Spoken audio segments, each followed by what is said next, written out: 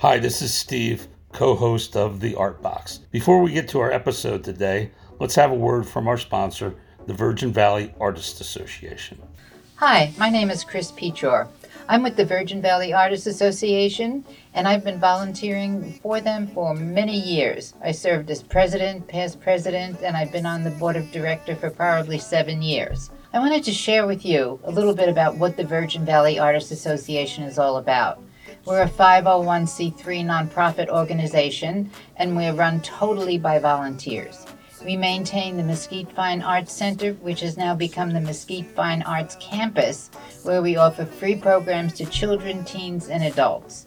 We also offer many types of art classes ranging from all types of brush art, drawing art, three-dimensional art, which would include pottery, jewelry, and earth elements, and even junk art. We have a different competition and exhibition every month, which awards ribbons as well as monetary prizes. We also have space for our artists who are not participating in our monthly exhibition to display their work. And we have a gift shop where our artists can sell their art. We offer bi-monthly and often weekly paint and pour parties on Friday evenings. These are one of our major fundraisers. People get to paint a painting, they get to have a couple of glasses of wine or beer, and just have a good old time. We're coming up on our 20th anniversary in September, and we're planning a big celebration for that. We're also getting ready to have our annual Witches' Ball. Aside from all of this, we have acquired 3 new buildings for our campus. A new pottery studio, an additional classroom, and a student store where art students can purchase their supplies, hopefully at a lower cost than retail. But all this takes people who love and appreciate art and want to let the art spread throughout the community. The Virgin Valley Artists Association needs volunteers. We can use help in all areas, from accounting, secretarial, front desk, people to pour at our paint and pour parties. We need people to help us design and furnish our new buildings. And we need people to do workshops, help us plan, and help us set up our fundraising events. If you want to see this community grow in the arts for all ages and all age groups, please contact Chris at cpicorvvaa@gmail.com or call 435-229-9964. Or you can stop in at the gallery and leave a message for Chris at the front desk. I hope to see a bunch of you come in and offer your services. Thank you for listening.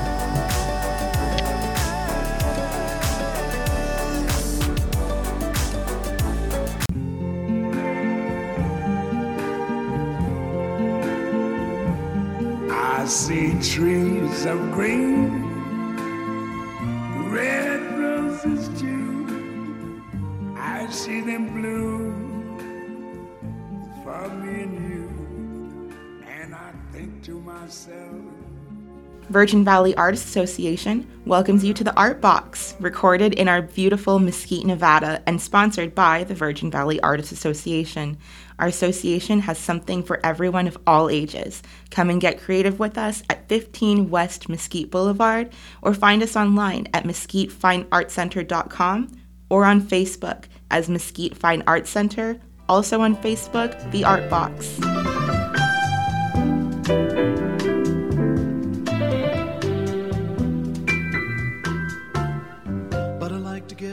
Welcome, Liz. Thank you. We were talking about, before we got on the air, we were talking about all these moments in our life. Like for Steve and me, it was the Kennedy assassination and landing on the moon. And for you, it was? Yeah, 9/11, or I guess President Barack Obama getting elected and him versus Mitt Romney. Just similar events, but different points in time.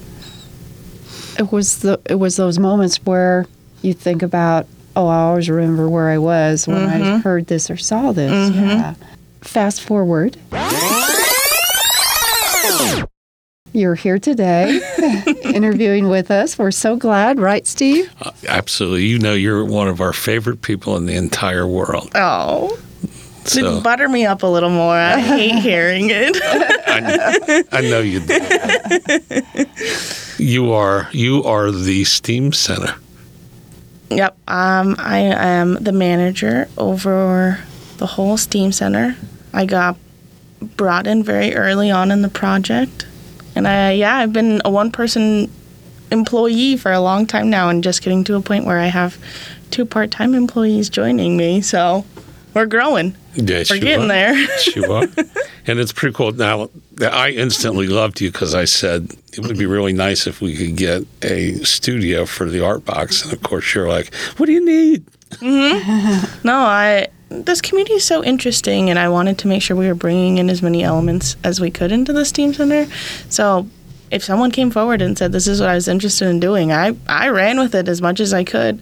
And for you and for Linda and those that were helpful with the Art Box and podcast and all of that, it obviously turned out beautiful. Yeah, here we sit in a padded room. And I think my dad said I would always end up in a padded room. But I think he was thinking I would also have a straitjacket on. That's too funny. Yeah, but he didn't say that. So, Liz, tell us how all of this started. I'm assuming there was just an ad in the paper that said, who wants to be a manager and help develop the STEAM Center? Seriously, how did you get started in this? I guess I'll take you a little farther back. Please. I graduated from Utah State University, so all the way up in Logan. Okay. So I was raised in St. George, southern Utah, and went all the way up north to the cold. I was working on my undergraduate, but along the way, I worked as a student worker for the academic library on campus, and it was a very sought-after job, mostly because they let you do your homework at the desk. So you got paid to do your homework, and I was like, oh, that's up my alley. I would love to, because then I know if I sat down and got it done, then I was like, okay, I'm going to work, I'm going to get my homework done, and I'm going to get paid for it. I was like, triple whammy, that's perfect. And then along the way, I was able to move into a full-time position at the library. I became their night and weekends circulation supervisor. So I worked from 3 p.m. until midnight, and then I closed the library. And then I was the supervisor over all of the student workers. So I went from a student worker to supervising the student workers. Oh, wow. Yeah, it was a lot of fun. Mm-hmm. From there, kind of just fell in love with the library. I got to know like the day-to-day ins and outs, what's going on, helping students with research. I just like the feeling of an academic library. We're all there. Like, the library does so many different things. So you're helping with the research, but you're also helping with like outreach and programming, or helping with supporting teachers and being the liaison for different departments. After I graduated with my bachelor's degree, I went on and got my master's degree in library and information science. So like I was saying, that was at San Jose State in California. Mm-hmm. But after I graduated with my undergraduate, my significant other, he said, I really would like to continue my education and take a CNC course down in southern Utah. And I about strangled that boy. I was like, anywhere but southern Utah. I was like, I don't want to go back down there. My uncle actually teaches the course at Dixie Tech. So my boyfriend really wanted to take the course from my uncle.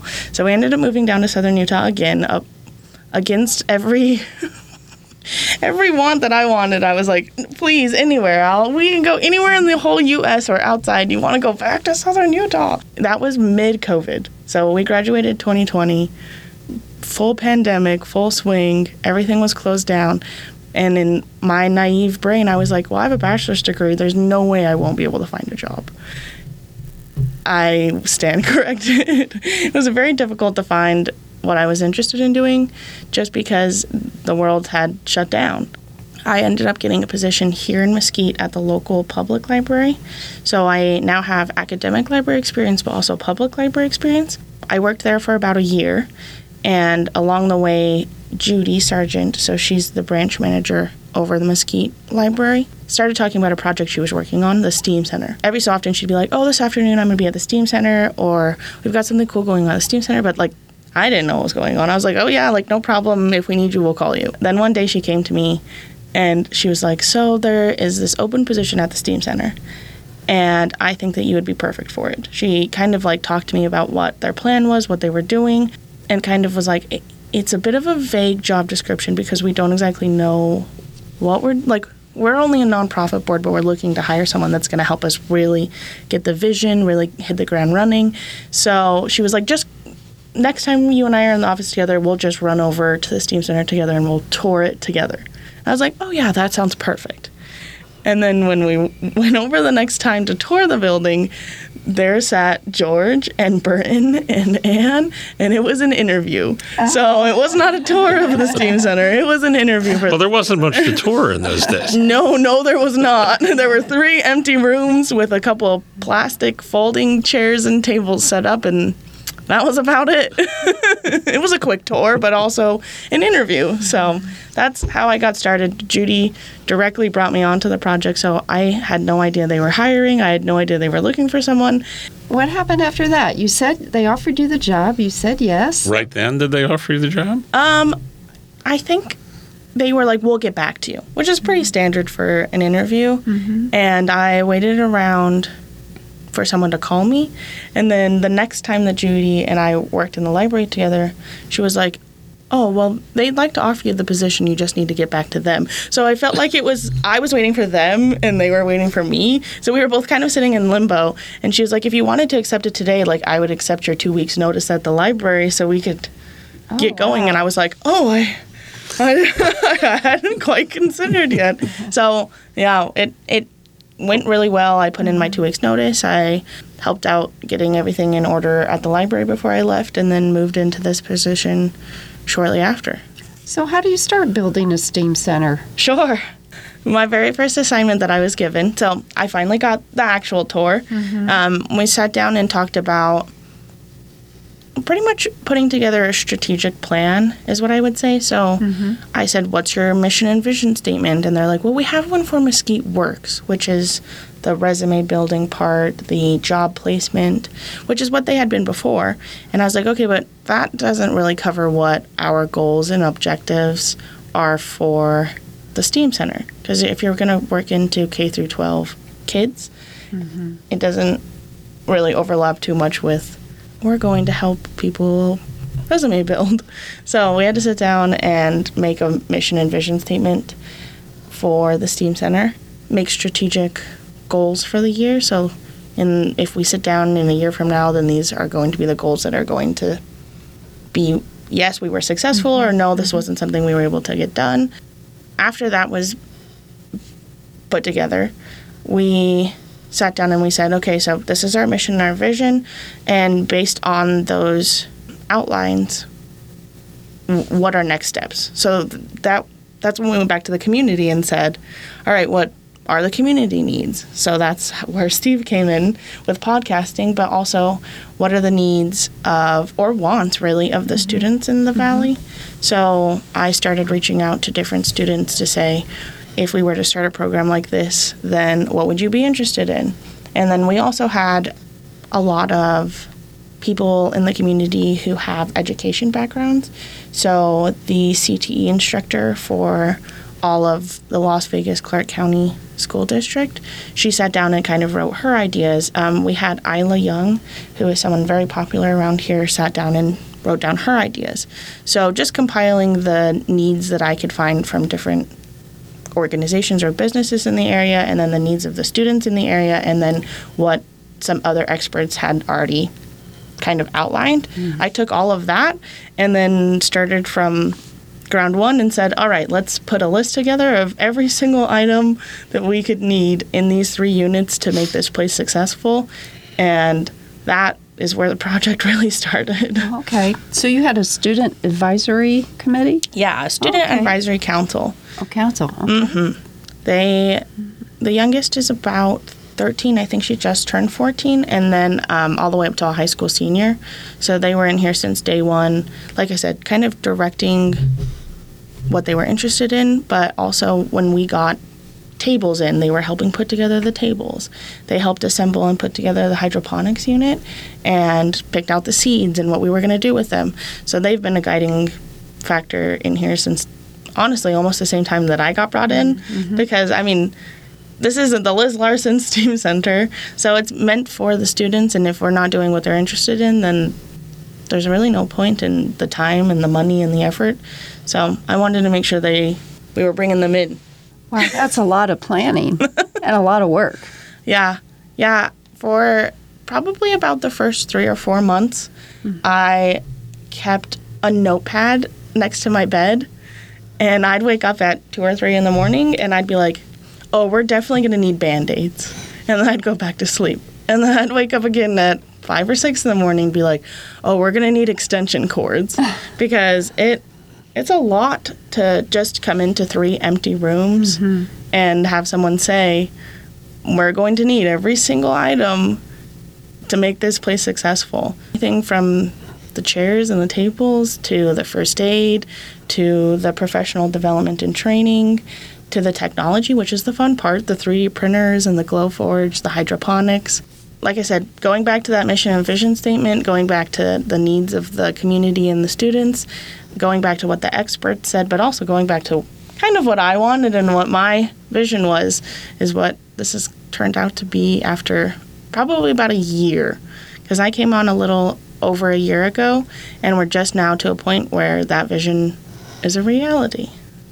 Yeah, That's wonderful. This building was a shell, Yeah, and you filled it. it's filled, and there's even more shell and filling to go. Yes, there is. You mentioned the printers. Those are 3D printers, right? Yep. We're hoping to do 3D printer classes where students can learn the skills for CAD and CAM.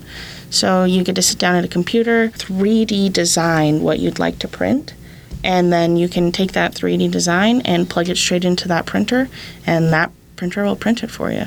Things like we had someone come and photograph the open house for our donors and dignitaries, and when she talked to Parker, who's one of the part-time employees, she said, could you print me a lens cap for my camera because I've lost mine?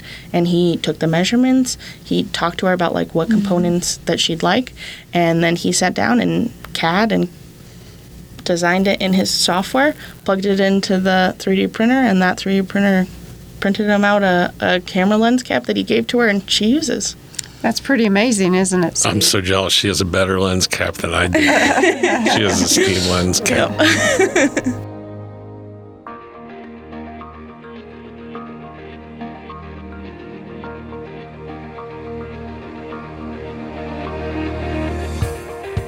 Liz, where do you see the STEAM Center fitting in as far as partnerships with the schools? And then let me expand that to the local businesses. Do the students get all they need at Virgin Valley High School and Beaver Dam High School, or will the STEAM Center add something extra?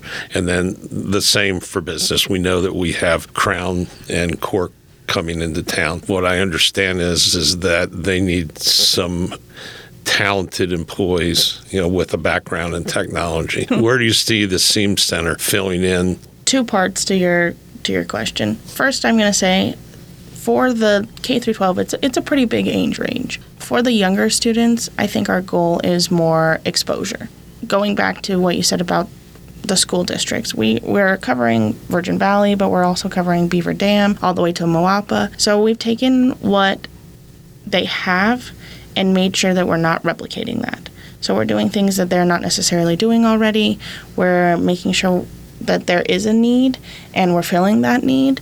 And like I said, it's mostly just exposure. So if a student is interested in the 3D printers, is that something that they have access to at an elementary level, at a middle school level, at a high school level? Just starting at that exposure, knowing what's out there, what they have the possibility of doing. Is this something that you enjoy doing? Because even just for me, I started on one career path and then along the way decided that's not really what I found interesting. But if I had been maybe exposed to a little bit more hands-on experience with that, I might have found that out a little sooner. So that exposure is definitely what we're working on for the younger students. And then for the older students, like you said, going straight into that pathway to employment. We've had local businesses come and tour what we have now and what we have to offer, and then ask them, is this something that would be helpful to you? Or what could we offer here that would be helpful for a student to put on their resume. For example, Crown Core Conceal did come and do a walkthrough, and one of the things specifically that they talked about was getting like safety trained. Just those like safety trainings at the very beginning that someone needs to take. If they're already trained on some of those specific safety courses and had that on a resume, that would put them far above some of the other people that were applying. Or just simple machinist or welding verbiage, like the lingo in the fields, if they know what someone's talking about beforehand. So during an interview, if you understand what's actually being said to you instead of having to ask questions, then they said that is so helpful just to have them, like you said, going back to the exposure of they understand what we're doing, they understand what our goals are, our expectations are. We'll be working with other businesses as well. We have a local food truck company, so they're going to like build the actual food trucks, and they said that they could really use welders in the area. So we have our virtual reality system that has a welding training course that a student could go through, and even at the end of it, if they don't have like a certification, they at least know what different parts of the machine and what to do with them. And if someone says, oh, can you pick this up, then they know what different parts someone's talking about. So exposure for younger kids and older kids, but it is something that there is a need here. And then we're trying to partner as best as we can with the schools. So we've had the principals come in and we've sat down and we've said, how do you see this being successful? Or how do we get students here and excited? And they've said similar things as far as that pathway to employment. If there's some sort of certification, is there some sort of item they can put on a resume? That's what kids are looking to do here. So if we can meet that need, and there's a need all over the place, and just trying to find which one and how we can run with it. That's a long-winded answer to. Yeah, I mean, not really, and because that itself is going to be ever-changing. Yep. Because new businesses are going to come in here with new needs, and there'll be new technologies, and so it's going to go on forever. Yeah. Well, and even if we're just starting with soft skills, teaching and having firsthand experience of how to communicate with someone. And the elements of STEAM have so much problem solving. That's something that you can put on a resume no matter what direction or career that you go through. So even if we're just starting with the soft skills, how to work with one another, how to communicate properly with one another, how to problem solve, that's something that you can just take with you no matter what you plan on doing. And then as more businesses come in and as they continue telling us this is our need, we can continue filling those like more specific needs as well. So and problem solving is huge. And look how things go. I mean, when Linda and I went to school, I know she's a little bit younger than me, but we were learning that time the latest technologies, like changing, I think in Missouri, changing wagon wheels and things like that you were doing. I learned there were 3 dinosaurs. Well, Liz, that sounds just amazing for this little city, because all kids are not going to go off to a college out of town. Right. Okay, and for them, as the city grows, with Crown Cork and the Hawaiian food truck coming in, it's nice to know that we will train some of our youth to have the skills to be employed here locally. Right.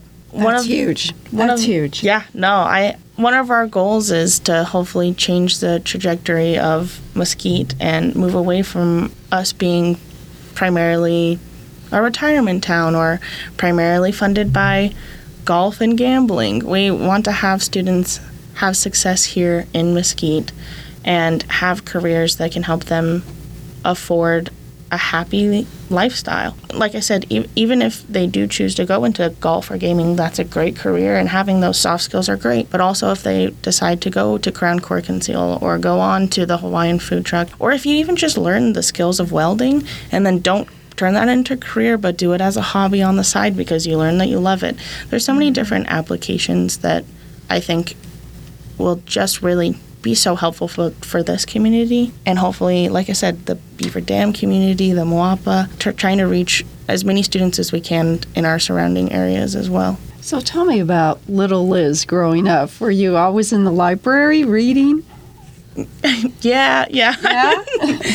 I definitely digest books, is what my mom liked to say when I was growing up. I would lock myself into my room and I would just read and come back out. I've always been a night owl, though. So I'd start reading at 7 p.m. and I'd read until 2 or 3 in the morning. Wow. So, yeah, I've always loved books. It's been a long time since I've been able to read one for fun. It feels like with school, going straight from an undergraduate to a graduate degree, it's been a lot of textbook reading. Sure. So now I'm looking forward to, I've got a TBR, a to-be-read list that's pages long, because I've been compiling them for the past probably about 6 or 7 years now. Mm-hmm. So I'm going to start digesting books again, hopefully. What's your favorite type of book to read?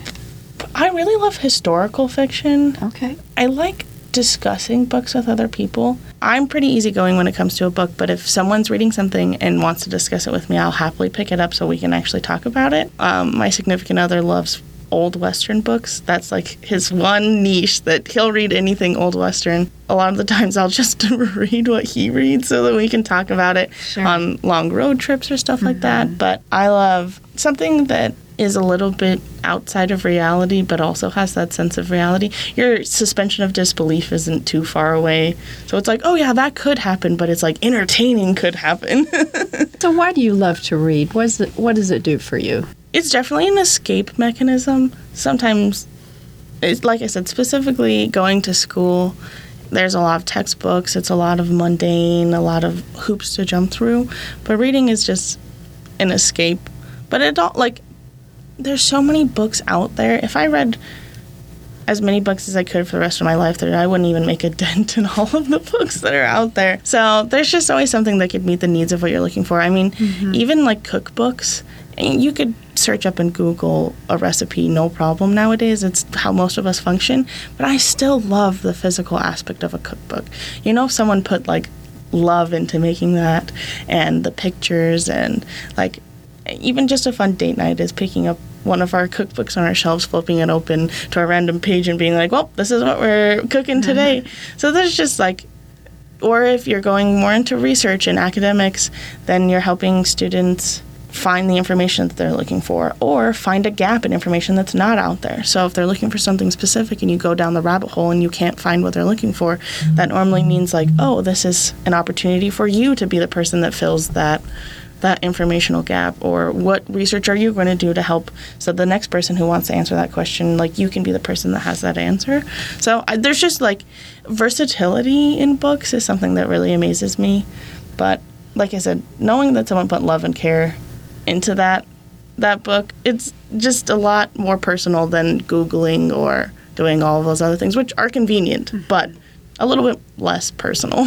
I love the old recipe books, especially the regional ones like Southern Living, Midwest Living. They're just fun to sit and look at for hours, aren't they? My grandmother has a crock pot recipe that was published in a few different recipe books, and when we go thrifting, I always look for those specific books because I can flip it open and be like, this is my grandma's recipe. Great. So that Linda brought up Little Liz. What else did Little Liz do? Did Little Liz do art? Little Liz doesn't sit down and do one thing for very long. Yeah. Except read. Except read. But that was, like I said, that's the midnight hours when I couldn't sleep.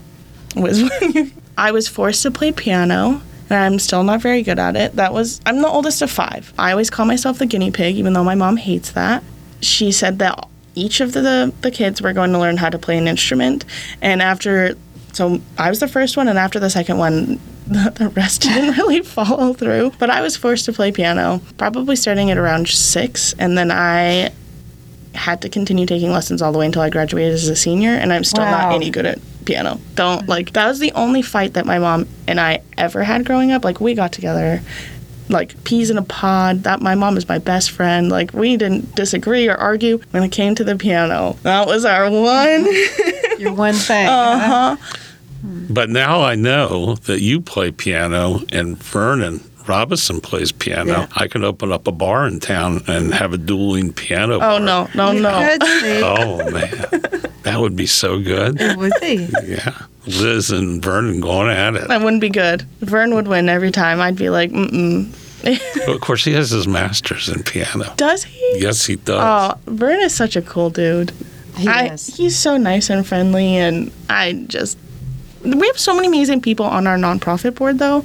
Like, coming in, and I commute from Hurricane. So I don't live in the community. I don't know the community very much, but that's definitely something that has happened because of this position. I know so many wonderful people in this community. So that first board meeting when it was like, oh, hi, nice to meet you. I'm Vern. Nice to meet you. I'm Jerry Chasco. Nice to meet you. I didn't know the people I was talking to and the amount of power they had in this community. And now, like, they do such amazing things. Like, our nonprofit board is just a fabulous group of people. I know that was off topic from what we were talking about, but they're a lot easier to talk about than Little Liz. No, what just happens? Well, you said you would get up in the middle of the night and write things down. Uh-huh. Do you ever dream things? Yeah, And how does that help with work, hurt with work, or are they? No, I have nonsense dreams. They're never helpful. I did for a while keep a dream journal next to my bed so that I could write down my dreams, because if I don't write them down, then they're gone. But I have a lot of, like, the same reoccurring dream. So part of the reason I read when I stayed up so late is because I couldn't sleep. So reading was just an easy way to be like, oh, well, I'm not sleeping, might as well pass the time doing something. But my dad always said, if you can't sleep, do something that you love. So his favorite thing to do that would help him go to sleep instead of, like, counting sheep is what normal people, I guess, would do. My dad would play 18 holes of golf because that's what he likes to do. So he'd lay in bed and he'd close his eyes and he'd envision himself playing 18 holes of golf. Really? Uh-huh. And so my favorite thing to do, which is so cheesy and always a little bit embarrassing to admit, is but I love Disneyland. My grandmother took me to Disneyland growing up. It's like our spot. It's something that, like, I just love. It's pretty much going back to the escapism of books, being able to escape from reality just for a minute and go to a place that just seems a little bit too perfect or a little bit too happy. Like, I kind of love that. So I would always envision myself going to Disneyland, and I normally have a lot of dreams that reoccur around going to Disneyland or an amusement park, sometimes in a great happy way, and sometimes they turn into a little bit of nightmares. But I've kept that since my dad told me, just close your eyes and do something you love, and I know Disneyland like the back of my hand, so close my eyes and start an adventure in Disneyland. If you had a dream and you were stuck in It's a Small World after all, for all night, would that be a happy dream or would that be a nightmare? A little bit of both. So that's so funny that you mentioned that one. Our family tradition in Disneyland always is you walk into the front park and you go straight back to It's a Small World, and that's the first one you ride, because my dad hates it. So we always get it out of the way first. But I love it. I think it's hilarious. So I probably would be a little bit of a nightmare, only if, like, the puppets started to come alive. Oh, yeah. That's when I'm out. Nope. The song, I like it. We probably will be stuck in my head the rest of the day, and that'll be fine.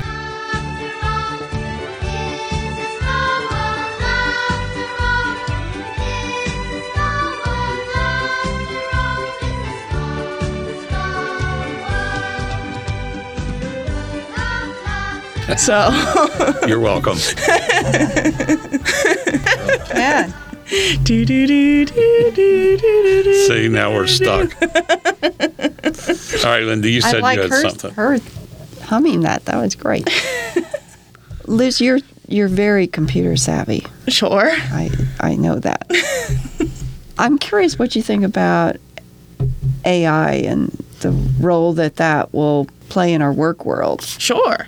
I'm even just bringing it into some of the goods and the bads that are happening currently. I mean, there's writers and actors on strike because they're not being paid what they should be paid, but also because you have AI technology taking over for people who should be the ones writing and not the AI.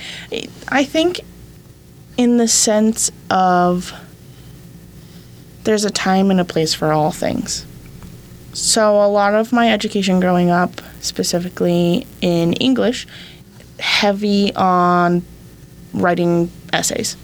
I'm really good at writing 5 paragraphs. You got your introduction and you got your closure and then you got your 3 body. Like, I can pound those out real fast because that's what I did all through middle school, high school, and even into college. And I think with this whole introduction to AI technology, that teachers will have to find a different way to check for understanding, because students do have access to ChatGPT, where you say, can you write me a 5-paragraph essay about the themes in fill in the blank book here, whatever we were reading at the time, Fahrenheit 54 or Big River, or trying to think of all the ones that they require, Of Mice and Men, and AI will just generate based on information that's already out there and compile it and write you a 5-paragraph essay. Will it always be the best essay? Absolutely not. AI is nowhere near perfect at this point. If you've played with it, it is amazing. Like, absolutely mind-blowing how good it does. But every so often you'll read something, and if you've actually read the book, you're going to be like, I don't know about that one. That doesn't really make sense. But if you didn't read the book, you won't know too much. So I think we'll probably veer away from your standard 5-paragraph essay and more into discussions in person or checking for understanding through verbal confirmation. So, and that'll help with growing soft skills and communication, be able to communicate your thoughts. But writing is still important. So being able to then talk verbally, oh yeah, I see you understand that book, I see you've learned from it, like, thank you for talking about that. If you'll put that into words now, and then maybe having the teacher take the lead on how to incorporate AI in a positive way. So let's start your paragraph and let's put it into AI and say, could you make this better? And then see what AI has to say to make it better. Or can you say a theme from this book, and then it'll generate something, and you can say, oh, what do you think? You would agree that was the theme in the book, or is this a theme you thought of before? So I think they'll just have to adapt. We were talking about how there's generational events and how they maybe affected us the same, but they were happening at different time points. 9/11 versus the assassination of JFK. Technology has grown exponentially. How did teachers think we were going to affect, just being able to pull up Google and search what year was the Revolutionary War? So instead of having to learn years, you now have knowledge at your fingertips. So you've had to adapt where it's not as important to memorize dates as it is to talk about maybe how did that war influence where we are now, or a little bit more, I guess, in depth, because you have access to that knowledge, but now what are you going to do with that knowledge? And teachers adapted from that, and it's just a whole new way that we're going to have to learn to adapt. Students still, you send home a worksheet, and they have those math websites where you can scan the math equation, and the website will just solve it for you, and they just solve it, and they're not learning anything. Really? I did not know that. Yeah, and there are, like I said, it could be a tool, because a lot of them will walk you step by step how they solved it. So if you're stumped, it could be an easy way to find the answer, but it also could be a tool to say, oh, I can see how they got that. It just, you can't take away the internet now that it's here. You can't take away AI now that it's here. It's just learning to adapt and grow and figure out how to implement it in the best ways. And I'm not going to go out there and say I am any type of genius or have the solutions.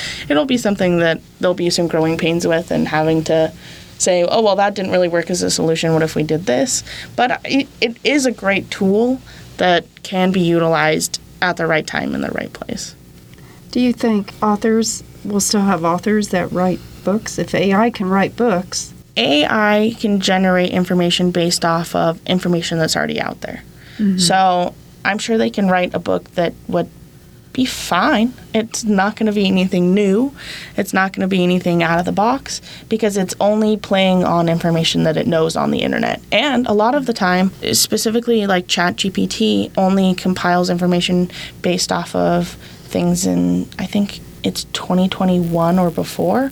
So, it's 2 years behind. So it's not incorporating anything that's up to date.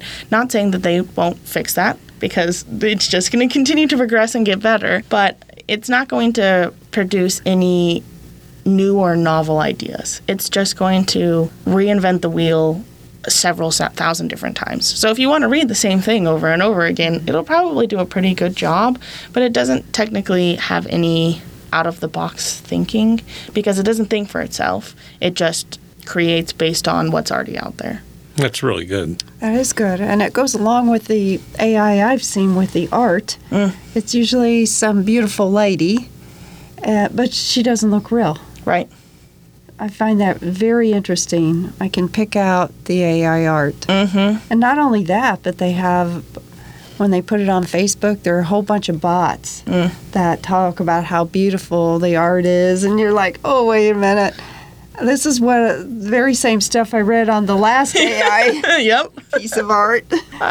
One of the things I love to do in my pastime, I love watching YouTube. I love YouTube. It's kind of like the same sentiment as books.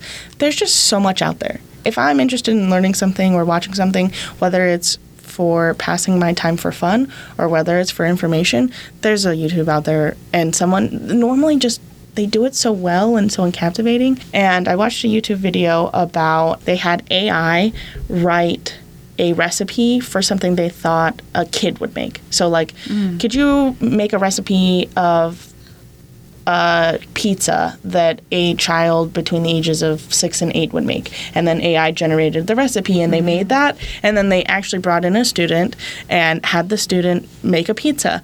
And the AI's pizza is like, oh, it's a normal pizza, it just has M&Ms on it.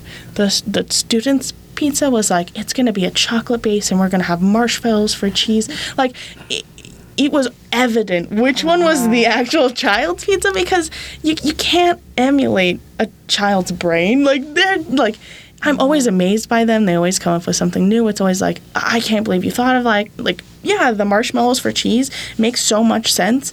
But the AI was like, oh yeah, it's a marinara base. You're gonna put cheese on it, and then we put M&Ms on it because that's what kids like. So it's like, it was so easy to decipher between the two. I was just going to say that's some great information, and I appreciate your perspective. I like to play around with AI, but I'm nowhere near an expert. Like I said, it's a tool that can be used.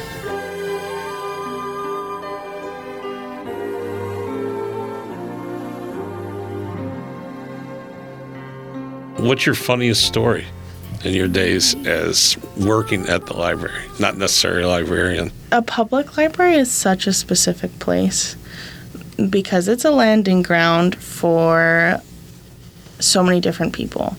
We do have a good amount of people who are experiencing homelessness, and they love the library. I mean, it's 115 degrees out. I would also love the library, like escaping the heat as much as possible. But every so often, like, we normally have the same group of people that will come in, but we'll sometimes have those that will come into town and then they'll stay for like a month and then they'll blow out of town. I'm trying to think funny wise. We had one that would sit and play the same game. So one of the things that the public library offers in Mesquite is access to like an Xbox console. We had a gentleman come in, he told me like his whole life story, and he's like, I just want to play the Xbox. So we put in a game, and he like beat the game. Like, he was only here for a month, but he would come in, he would play the game, and then he'd like leave by close.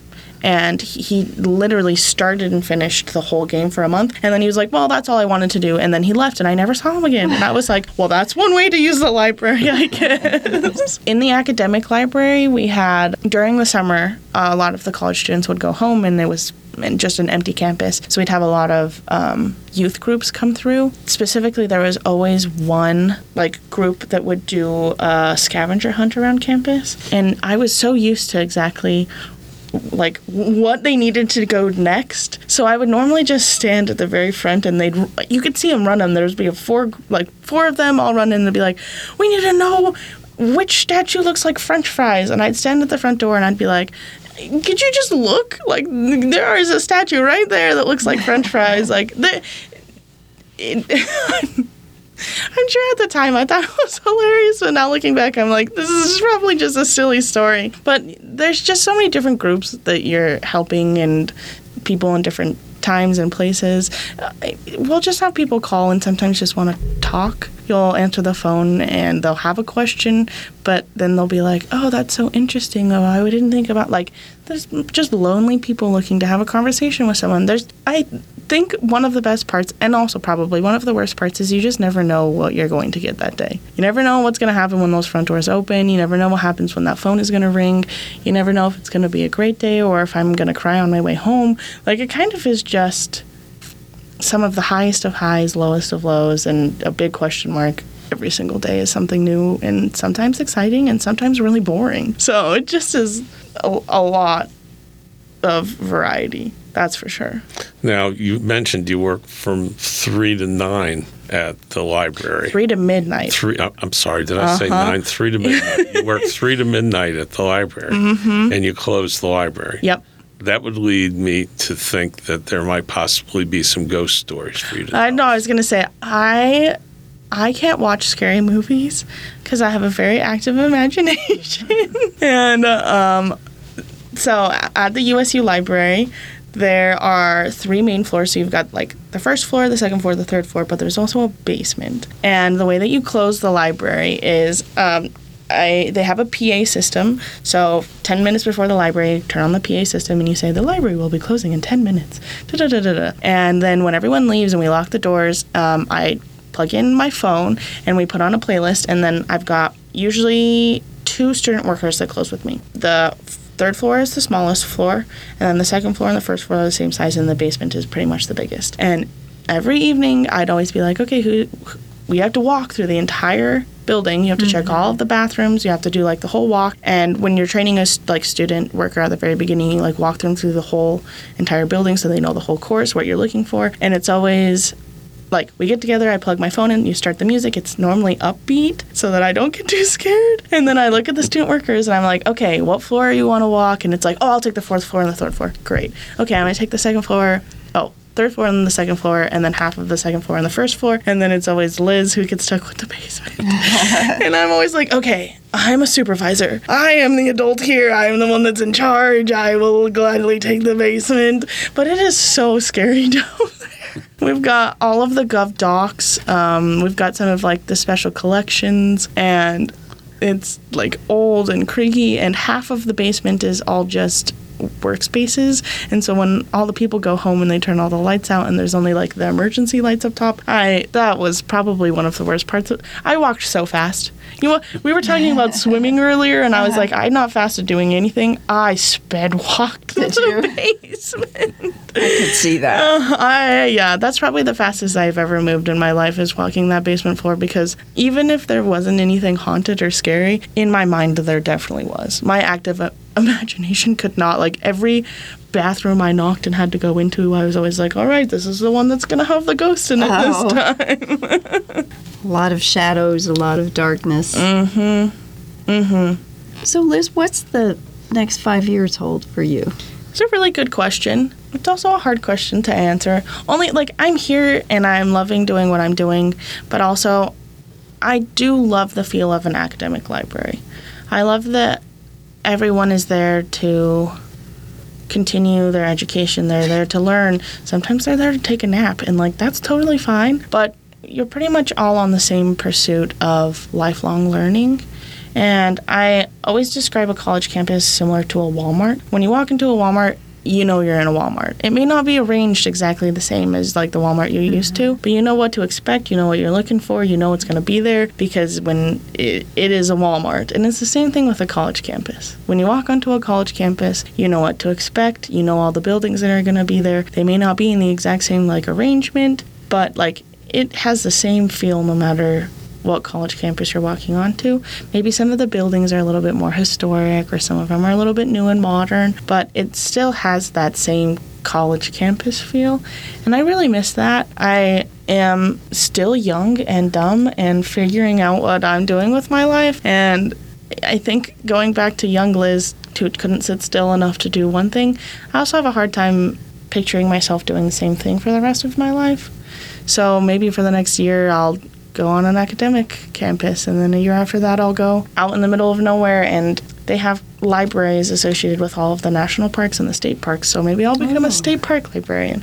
Or maybe I'll go back to the public library because I need a little excitement in my life. I'm not sure I have necessarily the best long-term planning, but I know that I'll do what's best for me and what's going to make me happy at the time, and that's pretty much all I ever expect for myself. There's so much versatility in being a librarian. There's so much, different avenues and options. Or I recently considered maybe being a school librarian. My undergraduate is in education, specifically in communication disorders and deaf education. So the plan was to teach in sign language. So I thought maybe it would be a really great best of both worlds to be in an elementary school and be a librarian. So maybe I'll pursue that. I'm not sure. I can't commit to anything for 5 years. I just kind of go where the breeze takes me, wherever I'm happiest. I will commit. I always tell myself I can do anything for a year, and beyond that, then I just reassess. So I know that's probably not a very adult answer, but it is kind of the way that it is. I think it's a great answer. You're enjoying life, doing what you want to do, open to new challenges and experiences. Absolutely. I love the prospect of growing and learning.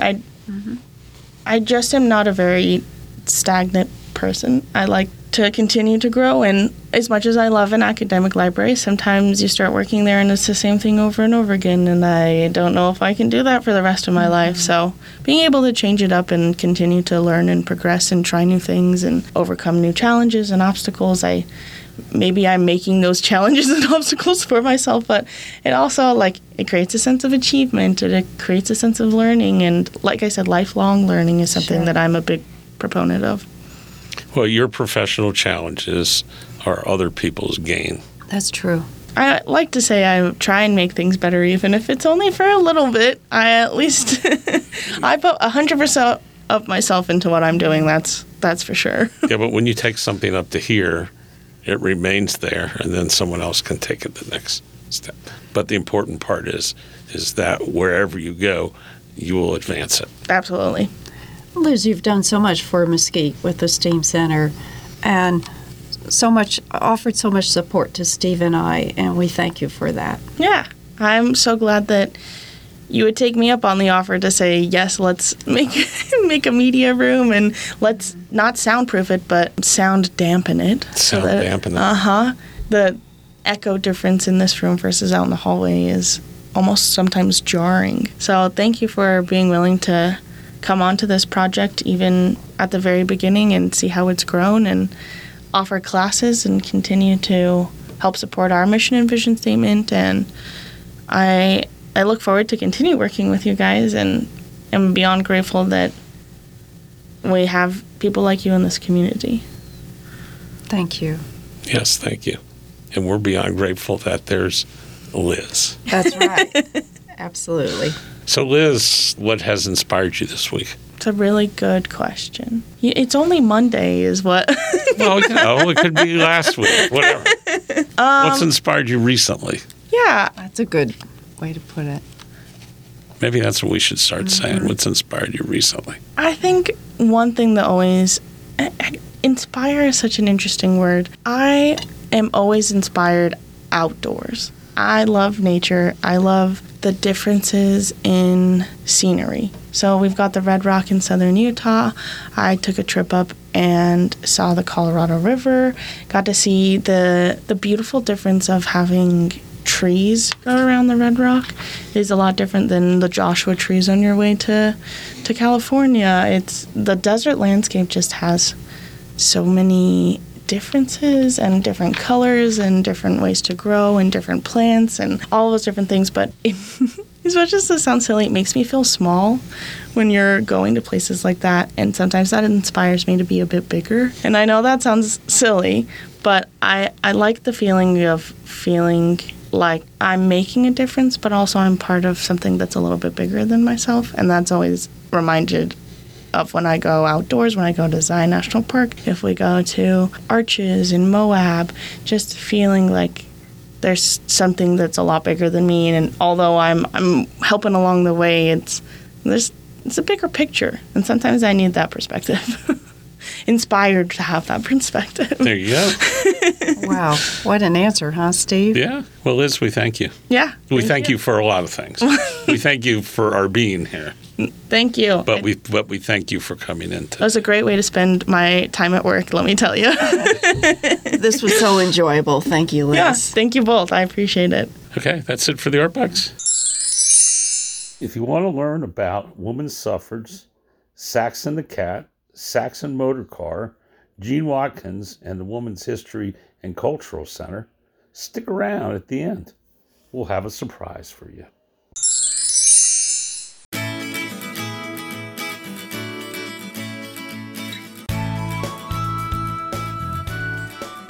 Broadcasting from Mesquite, Nevada, in the scenic Mojave Desert, the Art Box sponsors thank you for listening. To find our next and past podcasts, find us online at mesquitefineartcenter.com, where all accompanying images and links are available on the Art Box page. Questions, comments, opinions, and concerns can be sent to artboxvv@gmail.com. The views and opinions expressed in this podcast are solely those of its hosts and guests and do not necessarily reflect the views and opinions of the Virgin Valley Artists Association.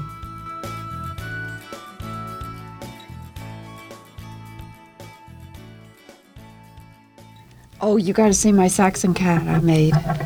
You're what? Saxon. You know about the Saxon? Women's History and Culture Center.